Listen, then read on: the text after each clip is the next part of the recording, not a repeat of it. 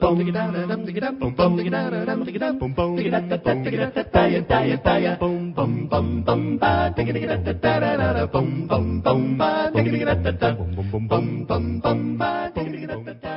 evening, folks, and welcome back on this Saturday, the 6th day of May, 2023. I'm your host, Mark Collin. Yep, once again, it has been quite a week, and certainly when it comes to trying to make sense of it, maybe the best way, as is often the case, is to go back and follow the money. Well, or at least what now passes for money. It's not money anymore, as you know. It's just currency, and it's certainly not anything real or, for crying out loud, constitutional or even biblical, like silver, because it is, after all, a dishonest weight and measure. But there's a hell of a lot of it out there, isn't there?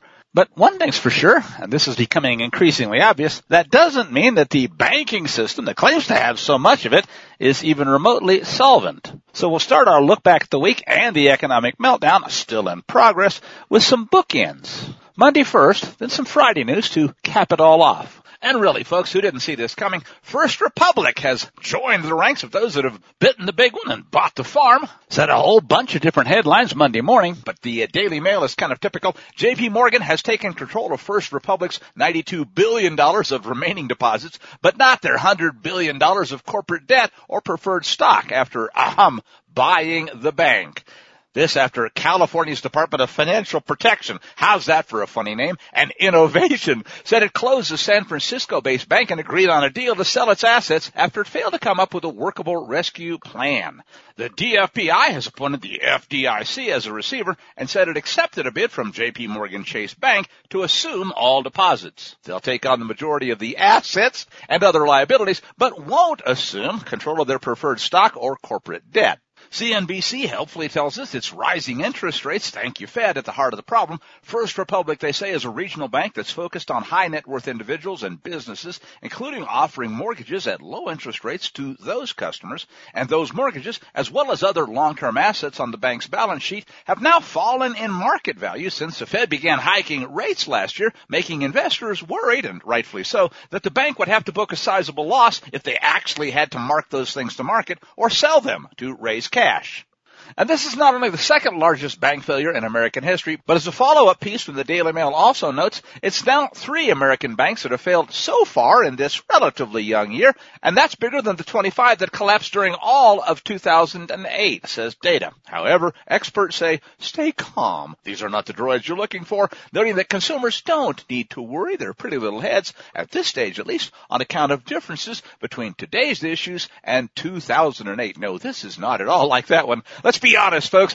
This has been festering for all of the years in between, and it's a hell of a lot worse, and the amount of failed debt in the system is so much bigger than 2008 that they've had to add zeros to the money supply.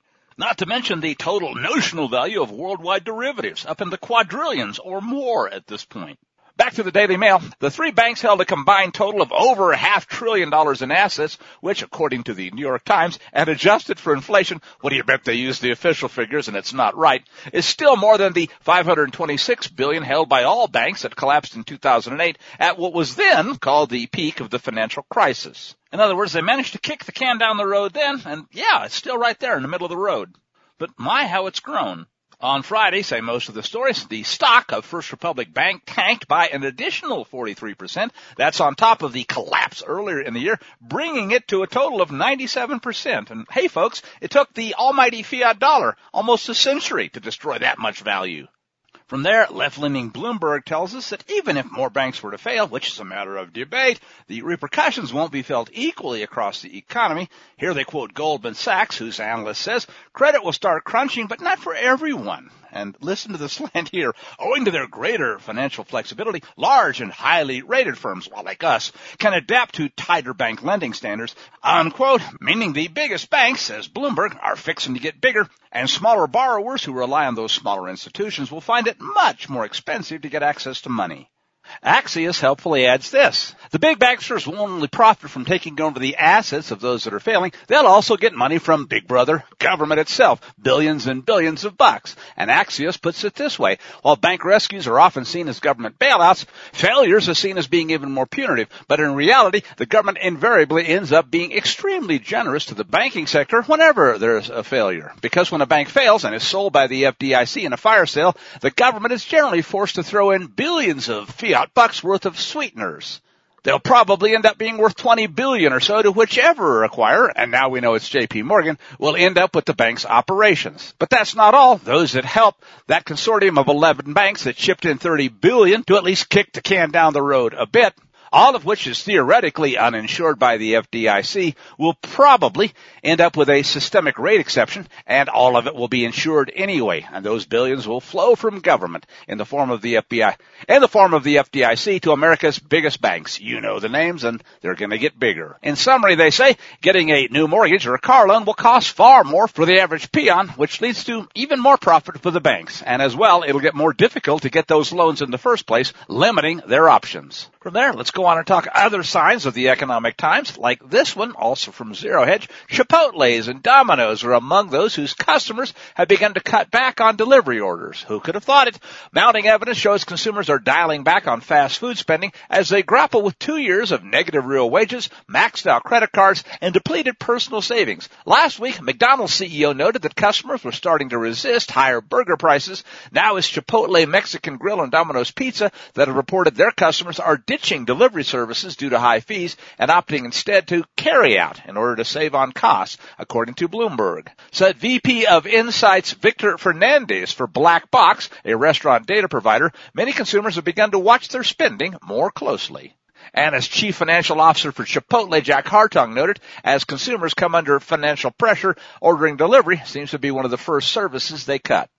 Another one via Zero Hedge on the political calculation blog begins with a question. What month will the NBER, or the National Bureau of Economic Research, finally get around someday to saying, mark the actual beginning of the next recession in the United States? And yep, they're notoriously slow. It begins in identifying when the business cycle in the U.S. either peaks before going into recession or troughs when coming out of one, sometimes lagging these events by many months. That's because they take a number of data series into consideration, and they wait until many go through revisions, and that takes months more, before determining if the national economy has truly changed direction.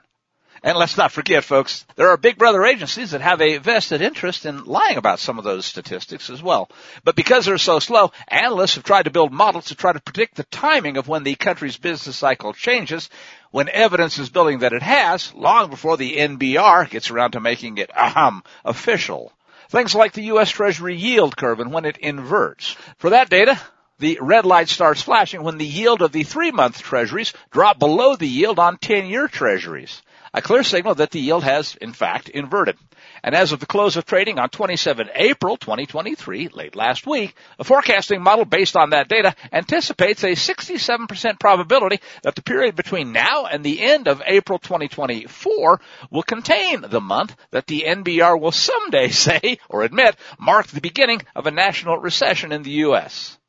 By which time, your host can't help but think it just might have been obvious to everybody for quite a while. Which takes us to the Friday bookend, and another miracle. Who could have thought it? From the Obama-Biden regime. I like the Zero Hedge summary of this one. Ignore the noise, they say. Despite today's laughable 13th consecutive beat of real economists, or at least the ones that play them on TV, and their expectations 13 times in a row, the job market has added another near record 378,000, and I'm going to put one word in here, fake jobs. Why, notes Tyler Durden, that number's almost as credible as Biden's 81 million voters. And I can't help but think there's a whole lot of overlap in those numbers, too. Fake people and fake votes can have just as many fake jobs as they want, or as somebody makes up for them. What? Oh, say it isn't so. Are we implying that people who would lie about vote counts and switch the columns would lie about jobs data, too? Oh, just like they lie about inflation data? Well, says Zero Hedge, consider this. The birth-death model, which is the statistical ruse that they use to come up with these bogus numbers, the birth-death model added a huge 378,000 jobs to April's payrolls, the second biggest monthly increase on record. Only last October's bogus numbers were higher. And get this, the birth-death model has added 1.84 million jobs since just last March, or a whopping 43% of all payrolls added during the entire period.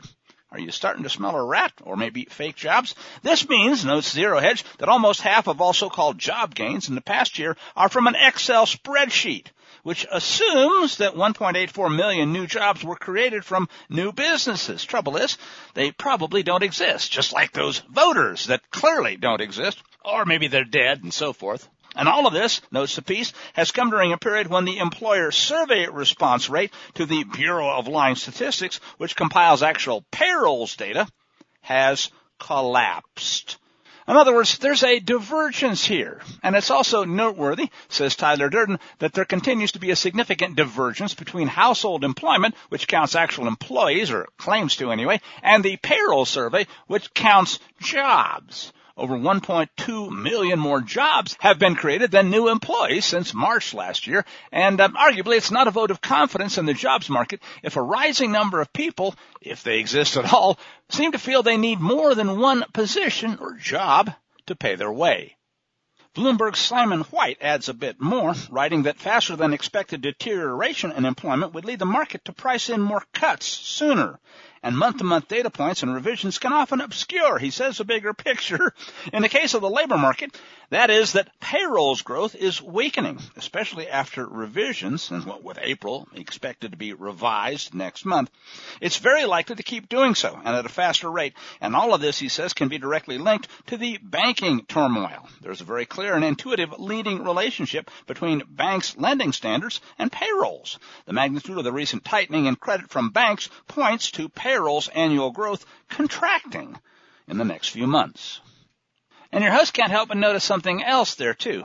There's an implicit assumption that things more or less continue along the path that they've been on, but not dramatically different. In other words, that assumes the wheels don't come completely off the wagon. And as we've seen, that's an increasingly riskier bet.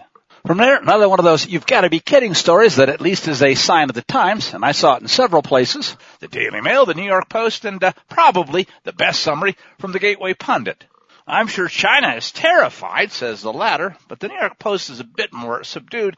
U.S. Navy, it says, hires active-duty drag queen, you heard that right, to be the face of recruitment drive. Yeah, the face of falling enlistment numbers.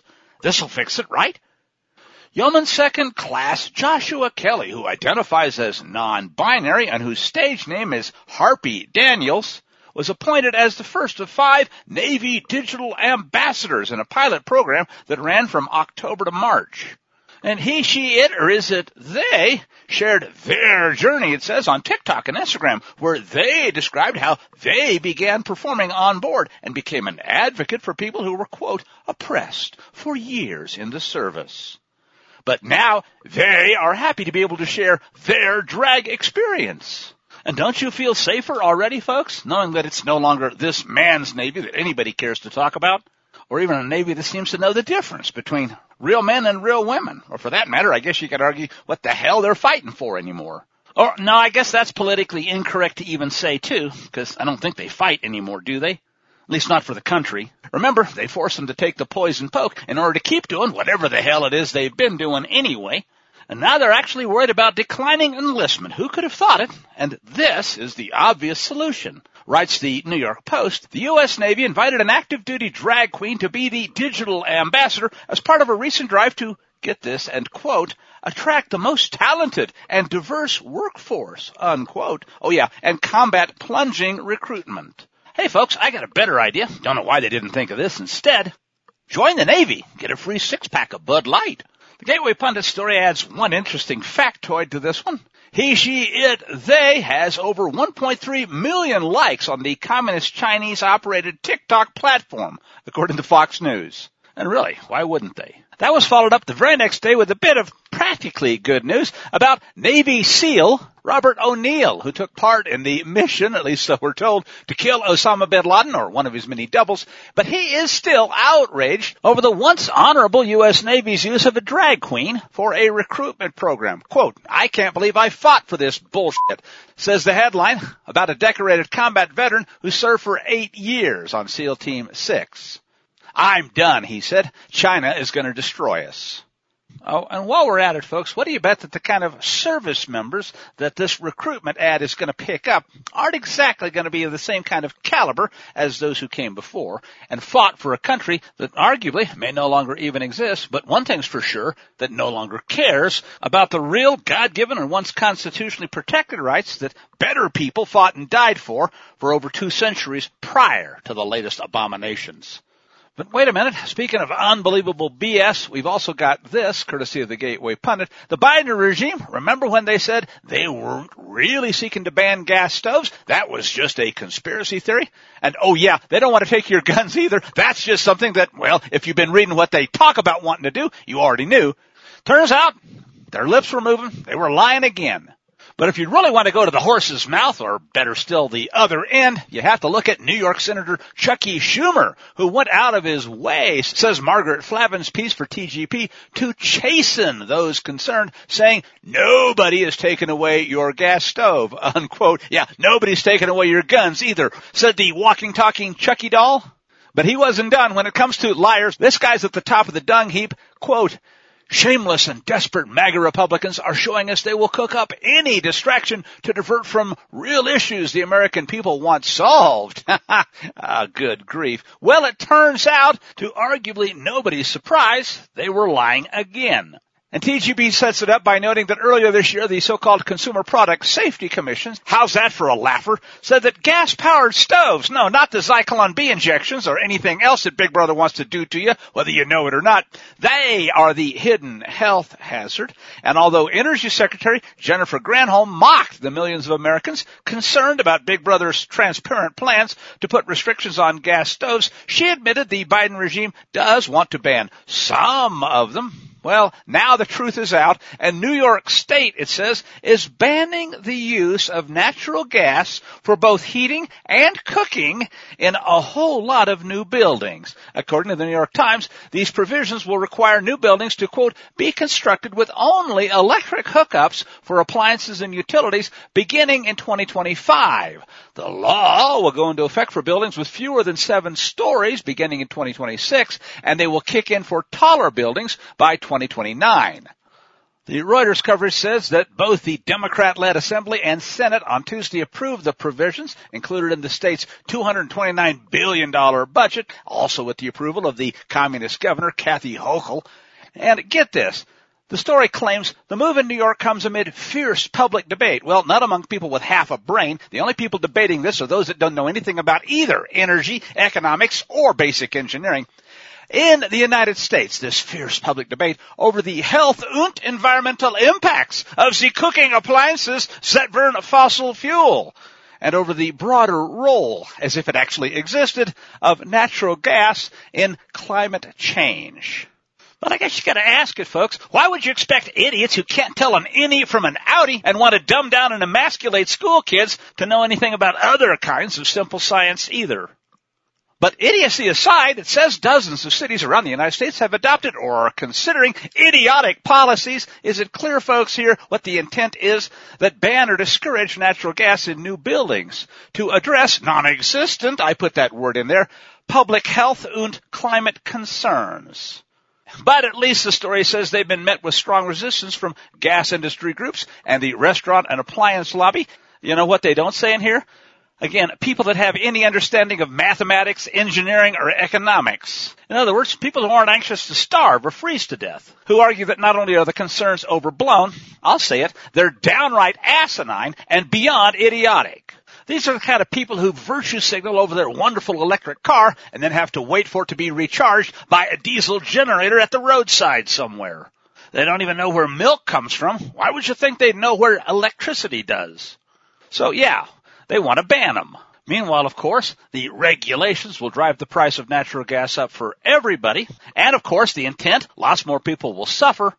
If they get their way, folks, by 2029, there probably won't be any electricity for those other appliances to be run on anyway. From there, we'll segue a bit from the destruction of real science to the destruction of the rule of law.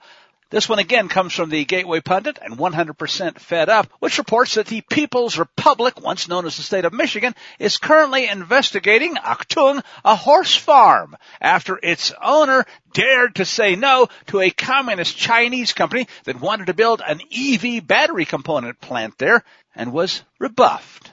The property owner even dared to hold a rally against that planned plant, to be built by Goshen, a subsidiary of Chinese company Guozhou High-Tech Co. And maybe you can guess who else. Because it has ties to what else? Not just the Biden Fuhrer, of course, but the CCP. In October 2022, Gretchen Whitmer, who lost a massive EV plant expansion opportunity for Michigan-based Ford Motor Company, bragged that the CCP-tied company Goshen would be moving to Michigan and building a battery plant funded by Michigan taxpayers to the tune of just under $1 billion. The public-private partnership was, of course, approved by the fascists in the State House. There are all kinds of negative economic and environmental impacts. But the problem is, Lori Brock, the owner of Majestic Friesian's horse farm in Big Rapids, expressed concern over the environmental impacts that the battery plant would have and the fact that it would be built near her 150-acre horse farm, which has 20 horses, and she refused to sell her land to Goshen, then held an anti-Goshen rally on her farm. And would you believe it, folks? She needs punishing. I'm going to make him an offer he can't refuse. Just days later, the Agriculture und Rural Development Office, a government organization under the authority of, as TGP puts it, dirty Democrat AG Dana Nessel's office, received a right-to-farm complaint alleging there was manure runoff from Brock's farm. And yes, the farm owner says she's never had any issues before. She thinks this complaint is just harassment because, quote, for 20 horses on 150 acres, there's no way I'm in violation of anything. My farm is pristine. I'm not worried one bit because we're not doing anything to endanger anything. Well, except, of course, the Communist Chinese Party and their puppets in Michigan. She says she wants to teach her daughters that you don't give in to bullies. Oh, and one more quick story about the destruction of the rule of law in Michigan while we're at it. It's bad enough, says another piece from the Gateway Pundit, this time courtesy of Patty McMurray, that radical far-left communists masquerading as Democrats in Michigan are now in control of the legislature there for the first time in 40 years. And you can thank the election rigging for that, some of us would suspect. But now it says the rhinos on the alleged other side of the aisle are actually helping them pass their radical legislation. Minority Rhino Speaker for the House, Matt Hall of Kalamazoo, has made it quite clear he's willing to make cowardly backroom deals with the left-wing communists running the legislature. He failed to investigate election fraud as chairman of the Oversight Committee when they had the majority back in 2020, preferring to do nothing and refusing to even look into subpoenaed returns. Oh, good grief. But now, basically, says the story, he's caved to the rest of their agenda. And the rest of the article really just tells the story we've long gotten used to. What happens when both wings of the same evil bird of prey, and this time, of course, it's at the state level, continue to flap in unison. Here's another shocker. A New York Supreme Court judge has dismissed President Donald Trump's lawsuit against the New York Times and ordered, Achtung, that he will pay all attorney's fees, legal expenses, and associated costs. What a disgrace, says TGP, says the New York Times. Oh, yippee. Evidently, folks, they're all for freedom of the press and honest news gathering, except when it has to do with them. Oh, yeah, and one more wooden stake in what's left of the First Amendment, the right to petition the government for a redress of grievances, not if it's a fascist state. 4 out of 5 members of the Proud Boys, who accepted the invitation to walk through the open doors at the Capitol on January 6, were found guilty on Thursday of seditious conspiracy and conspiracy to obstruct an official proceeding. Yeah, the rubber stamping of a rigged election. Oh, and notice, folks, you still haven't seen any more video from that day, have you? And given what they did to Tucker, have you figured out yet that, at least while it still matters, you ain't gonna? From Dr. Peter McCulloch, former insider turned outspoken critic of the Zyklon B mandates and injections, who's discovered an alarming scientific study coming from none other than Chinese researchers, Huang Zhang et al., entitled, quote, an oral vaccine for SARS-CoV-2 RBD mRNA bovine milk-derived exosomes induces a naturalizing antibody response in vivo. What's it mean in English? Well, as someone who's treated myocarditis patients on the very front lines, Dr. McCulloch's warnings should be listened to carefully, says TGP's coverage, because, quote, children could be targeted with easily administered oral vaccine dosing or potentially get mRNA through milk at places like school lunches, or evidently anywhere else that kids are vulnerable to being destroyed by adults who would just as soon kill them or cut off their genitalia as allow them to grow up or be educated anyway. And we'll be right back after this.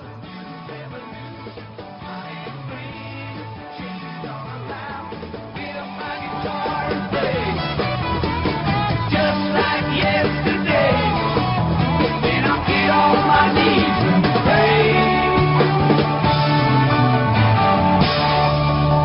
We don't get fooled again. Don't get fooled.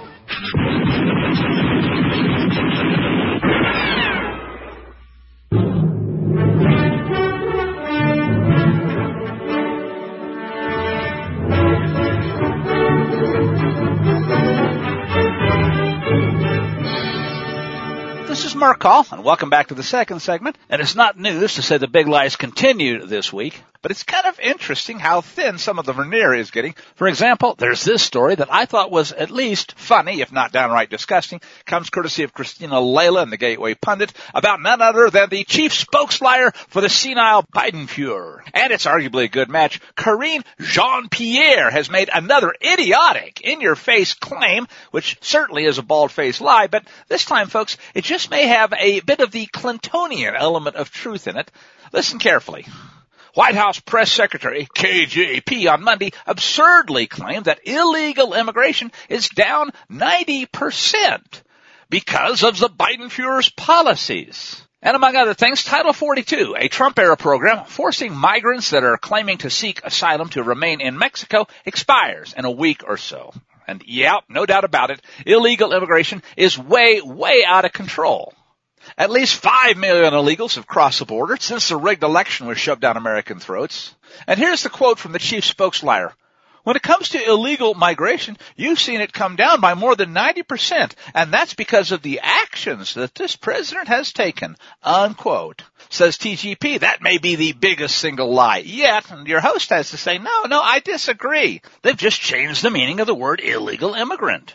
There's actually a lot of truth in that, folks, if you understand it from the truly Clintonian perspective. It all depends on what the meaning of the word illegal is. All you got to do is just change the definition and understand, since there is no illegal immigration anymore, anybody that comes in gets to stay. Why, you could arguably say, hey, illegal immigration is down 100% because it simply doesn't exist. These are just invaders coming across to do what invaders always end up doing. From there, we move on to another lie. You can guess what's going to come of this one. First, the coverage from the Daily Mail. GOP senators, it says, have accused the so-called Secretary of State, Antony Blinken, of, guess what, lying to Congress about Hunter Biden, emails, and the Burisma business dealings, or were they just plain graft, corruption, and outright bribery? Emails show that Blinken and his wife attempted to influence U.S. government officials on behalf of Ukrainian gas firm Burisma. They bought and paid for the crackhead son, and now they and the other communists pretty much own what's left of the American government. GOP Senators Ron Johnson and Chuck Grassley, says the piece, are accusing Biden's Secretary of State, Antony Blinken, of providing false testimony, how's that for an understatement, to Congress related to the crackhead whoremonger frontman for the big guy. In a letter Monday, it says, to Blinken, obtained by the Daily Mail, the senators wrote that the false statements occurred when he sat for a transcribed interview in December 2020 before the Senate Homeland Security and Government Affairs Committee while still working for the Biden campaign and gunning for the Secretary of State job. Based on what's now become available, Blinken's 2020 statement to Congress was a bald-faced lie. Or, as Senator Johnson put it, a bold-faced lie. Here he is talking to Maria Bartiromo. Antony Blinken finally did come in and sit down for a voluntary transcribed interview in December of 2020 because he wanted to be Secretary of State. And now because of more information that's come out, we know that he lied bold-faced to Congress about never emailing Hunter Biden. My guess is he told a bunch of other lies that hopefully we'll be able to bring him and his wife back in, tell them to preserve their records, You cannot trust Joe Biden. You cannot trust Hunter Biden. You can't trust the Biden family. You can't trust so many of the people that they have surrounded themselves with. He called them, and I would say appropriately, made men, and then asked this question. What do you do when you have, in effect, co-conspirators of the Biden family inside the agencies, inside our intelligence agencies, the Department of Justice, the FBI, and you have the political party, the Democrats, who couldn't care less, have no interest whatsoever in the corruption that is being uncovered bit by bit as we pull back the layers of the onion here. Without question, he said, he lied under oath. He said he did not email Hunter Biden, and now we have those emails. We also know that his wife, using her private email address when she was a employee of the State Department, was basically a conduit between her husband and Hunter Biden as well. There seem to be a lot of conduits in the swamp. Item. Here's another big lie, and yeah, we knew it anyway, but that doesn't make it any less horrific. Pfizer's latest tranche of documents, which the FDA sought in a court to keep hidden for 75 years from Americans, confirms that, in fact, the evil company knew that women who had been exposed to the vaccine, and interestingly, that doesn't even require having the poison poke injected directly, could have been injected through a vagina, for example, by a vaccinated sexual partner, were sustaining spontaneous abortions and miscarriages. As Dr. Naomi Wolf writes, Pfizer knew that exposure, as they defined it, including sexual intercourse, as well as skin contact and inhalation, resulted in 19% of the babies identified in the first 3 months of the study having sustained adverse events. And as Naomi Wolf points out, they didn't even call these spontaneous abortions. They called them missed abortions. And why would you use a phrase like that in internal documents unless there was another agenda here? You knew this too. Babies who nursed from injected moms had a whole plethora of adverse events. And what's more, they even knew it was harming multiple aspects of the reproductive process in women. That's the real kind, folks, as opposed to the Bud Light kind. This next story, folks, is one that I actually spent some time debating, not only whether to do it, but if I did, how. Because I'll admit right up front, it's fairly complicated, and you'll have to pay attention in order to follow all the connections here.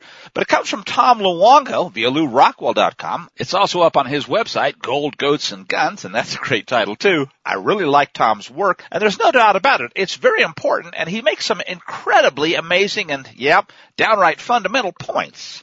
But another feature that I like about his work is that he's not afraid to tell you exactly how you can tell how it's turning out, whether he's right or wrong, or at least which way the coin's going to get flipped. The article's entitled Tucker, BlackRock, and the SIFI Two-Step. And he begins by noting that the big news this week was the unceremonious firing of Tucker Carlson from now undeniably at this point faux news. And as you've no doubt noted, there's no shortage of explanations for why it might have happened. And there's probably a nugget of truth in most of them. But what this did, says Luongo, was underscore just how much real power Tucker amassed during his time in the primetime slot, anchoring Fox's entire evening. And the corollary is, this is a serious needle scratch, he says, because something has changed behind the scenes dramatically. Within an hour, Don Lemon, no loss there, was dumped by the criminally negligent network. Susan Rice left the Biden regime that morning. Nate Silver was ousted from ABC News. And the usual dump and spin and so forth has followed. Nuts and sluts, he says, is a time-tested method of invalidating a public figure. Beauty is, it doesn't even have to be true. It just has to play, even if only for a little while. But while all the court politics of this might be interesting, they feel a bit now like discussing 9/11 or the Kennedy assassination. Does it matter who was behind the scenes? Why Carlson was ousted? Couldn't we see this coming the further he went off the reservation? In fact, says Tom Luongo, I was kind of amazed that he was still on the air after all this time. And on that score, folks, he's not alone. But what this really feels like, he says, and I think this is part of the main point, folks, and as he points out, it's bigger than Tucker Carlson, is an attempt to completely change the direction of information flow as we arguably get ready for the next big psyop, which he suggests, and I guess among other things, is the, quote, remaking of the first fungal president into the next garden variety wartime president. Which, leaving aside the obvious question of whether the word president even belongs in the same sentence with the senile Biden-Fuhrer, is important, suggests Tom Luongo, because you've heard it, you're going to hear it again, wartime presidents don't lose elections, whether they're rigged or not. Statistics which are simply chum for people who feed their confirmation biases and prevent any coming together of the center of the electorate to say what should be obvious by now. We've had enough. I'm mad as hell and I'm not going to take it anymore. And yeah, no more. Which, he notes, is Tucker's real crime if any of us are being even remotely honest with ourselves. And that just might be the least interesting part of the whole story. Because what's missing here is what he is going to go to next, the entire BlackRock angle. Huh? And here includes a tweet from somebody I've never heard of, which is kind of eye-catching, certainly interesting, and there's a twist too. BlackRock, it says, owns 59 million shares of Dominion. BlackRock owns 45.7 million shares of Fox. BlackRock sued itself and fired Tucker Carlson as part of that lawsuit. Have you figured it out yet? Well, continues the tweet from independent fact-checkers, and hey, doesn't that inspire trust? This is false, and have we ever heard that before? Well, writes Luongo, is it true? How are you going to know? And besides, it doesn't matter, because all of this said, there's a BlackRock angle to this story, but it isn't what people were led to believe for a couple of years. And that, folks, is why I'm doing the piece. Says Tom Luongo, BlackRock increased their ownership in Fox just before these events, which is symptomatic of BlackRock's use of proxy to get what they want. Larry Fink, the CEO, is notorious for his antics in forcing heads of state and CEOs to do his bidding, while hiding behind the smokescreen of, I'm just a guy investing your hard-earned capital on your behalf for the good of humanity. Which is, he notes, some prime-time grade AA bullshit. Because BlackRock is Davos's main arm-twisting subsidiary in the C-suites of the S&P 500 as well as the Euro Stoxx 50. And here he gives the European link, but you'll have to translate it from German. And maybe the guy ought to just change his first name to Don, but there are some ethnic issues with this outside of Queens. Still, though, he says, as I've discussed in previous private blog posts for my patrons, as well as public interviews, BlackRock bet the farm on the Obama-Biden regime getting rid of Jerome Powell. They went all in on their CARES Act power to access the Fed's discount window to procure zero-cost seed capital to buy U.S. stocks and, by extension, real estate and just about everything else. He provides a graph here to make that point, and then notes that the company's growth was turbocharged during the COVID-19 pandemic, but by then it was already growing at more than $1 trillion annually already. Its assets under management fell in 2022 because the value of the underlying assets fell as Powell put the interest rate screws on a lot of BlackRock's investments. The headlines have been full of governors like Florida's Ron DeSantis going on an anti-BlackRock, anti-ESG, and anti-woke tirade. No doubt about it. That at least is a good thing. And all of that has helped to see some outflow from BlackRock's funds. But still, it doesn't do a whole lot in the face of $10 trillion in assets under management, or AUM, where a few billion is literally nothing but a rounding error. No, he says, here's the big deal. The far bigger effect came from the Fed's fund rate going from 0% to 5% in a year. Now, here's where Luongo shifts it into gear. In the late stages of ZIRP, he said, zero interest rate policy, for years we saw really strong moves in the equity markets, especially coming out of the COVID pandemic as the so-called CARES Act money made its way into the economy. And as a result, normie FinTwit, as he calls it, in other words, people drinking the Kool-Aid, they're always going on about the Fed subsidizing the wealth effect as their main argument for why Powell is just, quote, one more meeting away from eventually pivoting away from its higher rates for longer shtick. And note that the so-called wealth effect expands not only BlackRock's AUM, but also its political pull in the boardroom. There's both coincidence and causality, in his opinion, he says, between things like Woca-Cola and all these idiotic, well, at least they think they know where the bread is buttered corporate entities genuflecting to every sicko with a gender fetish and the rise in BlackRock's AUM. So maybe it's no wonder why the standard FinTwit commentary on the Fed is that QE and ZIRP goose equity prices, which arguably they do, but also that's what the Fed wants to do all the time, and that, he says, is the part I disagree with. And he says I've been steadfast in my assessment as to why for nearly 2 years. Powell, he writes, was trapped by both COVID and the CARES Act to go along with extending this madness for another 2 years. And in the process, he handed the guy he calls Don Finkliosi the keys to the whole rotten candy store to ensure that what we're seeing today, maximal brand destruction, does Bud Light come to mind? that defies market logic has gotten ramped up to 11. Buying a huge stake in Fox is just one more brick in the new media stonewall in preparation for the upcoming war.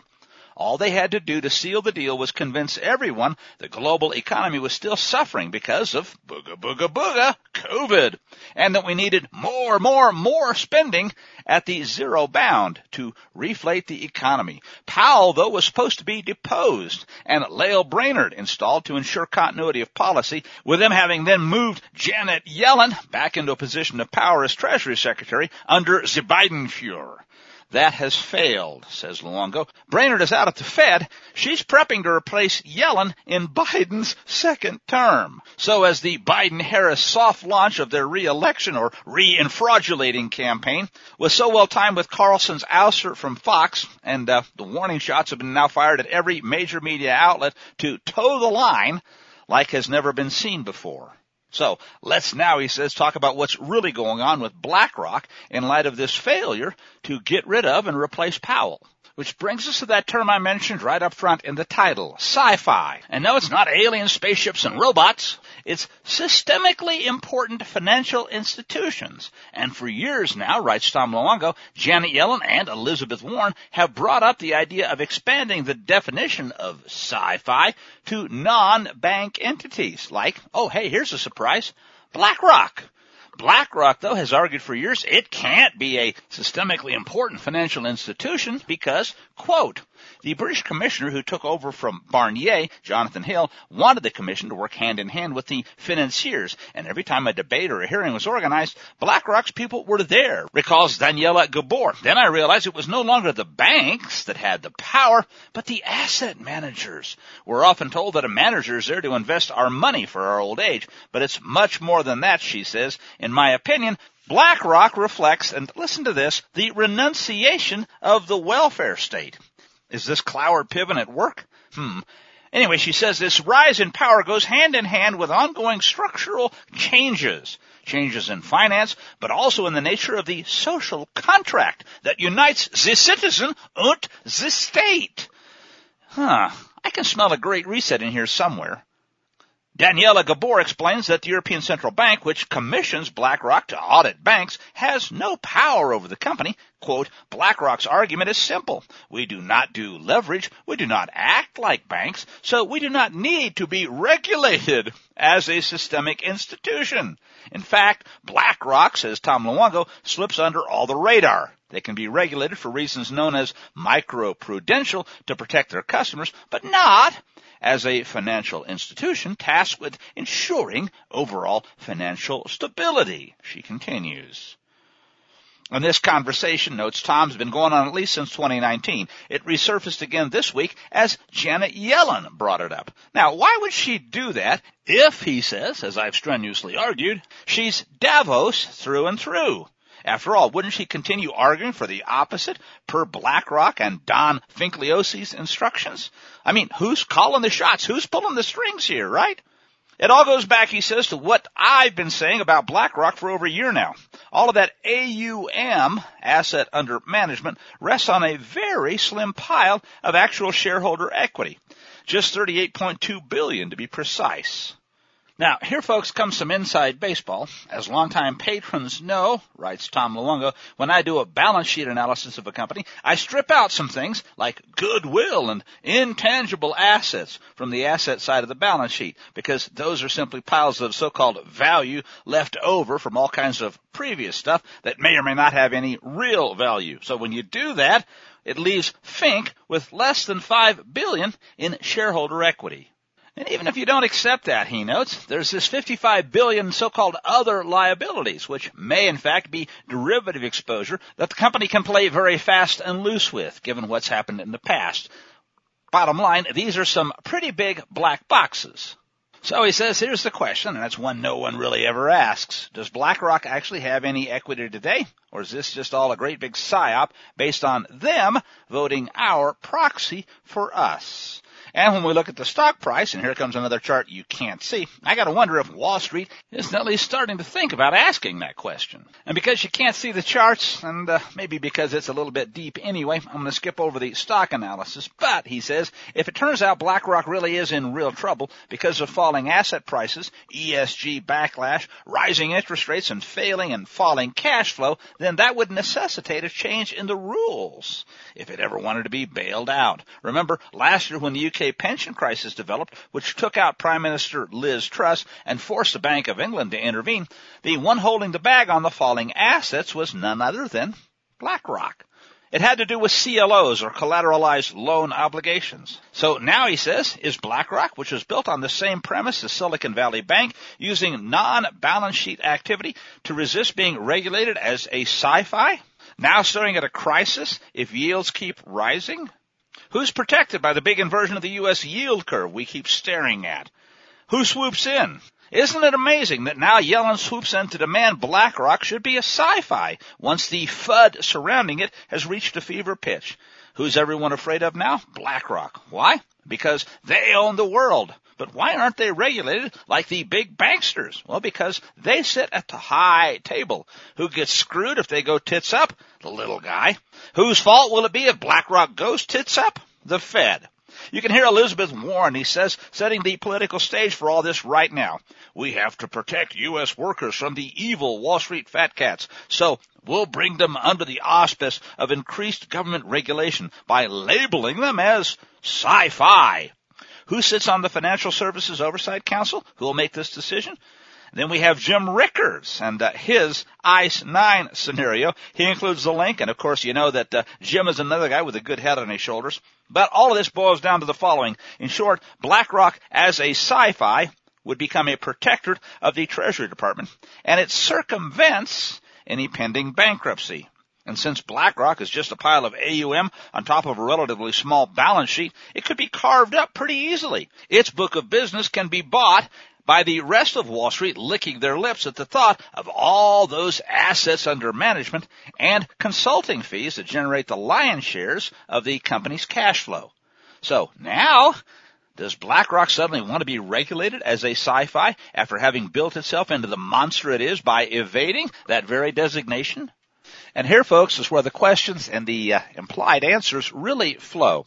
You can see the game here, writes Tom Luongo. Janet Yellen can force Jerome Powell to bail them out when their balance sheet implodes for real, holding the holes in the pension funds hostage as blackmail. Why would they do that? Why would Fink do this? Well, if you want to nationalize the U.S. pension system, there's a concept. If we're going to be communist anyway, why not, right?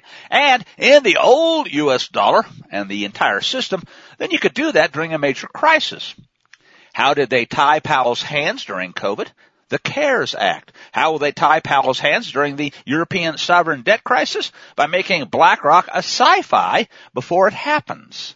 What would you expect to happen between now and then? Snuffing out any major sell-off in U.S. Treasuries by managing credit spreads between U.S. and European debt. That, he said, would relieve the pressure on BlackRock's balance sheet and that of others.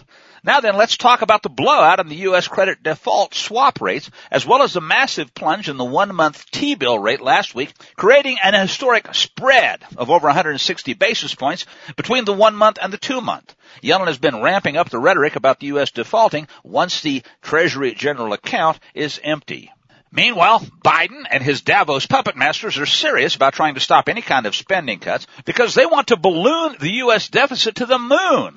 Says Luongo, that would be to save the EU. I think they just kind of like the idea, folks, of exploding the whole stinking system. Because let's be honest, they do seem to hate America first.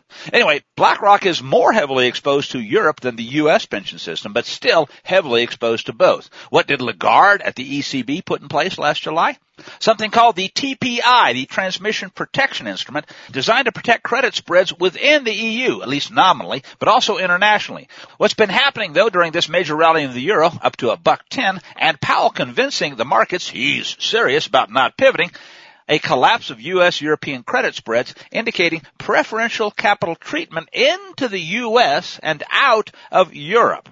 In short, he says, I think BlackRock's deteriorating balance sheet, as well as Yellen's intention to stiff U.S. bondholders, is setting us up for what he calls the biggest Lucy with the football moment in U.S. history. It's the biggest threat to Powell's higher for longer rate policy, as well as the future of the U.S. And it all comes down to playing hardball over the debt ceiling without significant spending cuts. Now, that is vital, and that really is the key to this whole thing, folks. It comes down, he says, to playing hardball over the debt ceiling without any significant spending cuts. If that happens, then Yellen is winning, and Powell has been checkmated. If McCarthy and the GOP hold the line, then U.S. banking interests will tear BlackRock apart and take their business into bankruptcy. And then they'll take it from them in bankruptcy. And here Tom Luongo turns to Jim Rickards' analysis. Because if they make BlackRock a sci-fi, it short-circuits all of this completely and then puts the onus directly on, guess who? The U.S. taxpayer. I can easily see BlackRock, he says, sacrifice on the altar of the Great Reset, once its control over corporate interests has been turned over to the Treasury and the ECB. In fact, it may be the best play for them to nationalize all the assets that they have. $9 trillion in assets under management is a lot of win for the communists. And Fink, as I've already said, he notes, already has his seat at the high table. Which, notes Tom Luongo in conclusion, is why Tucker Carlson's firing is important, but really, it's just a sideshow in all of this. You got it. The big story, folks, is much bigger still.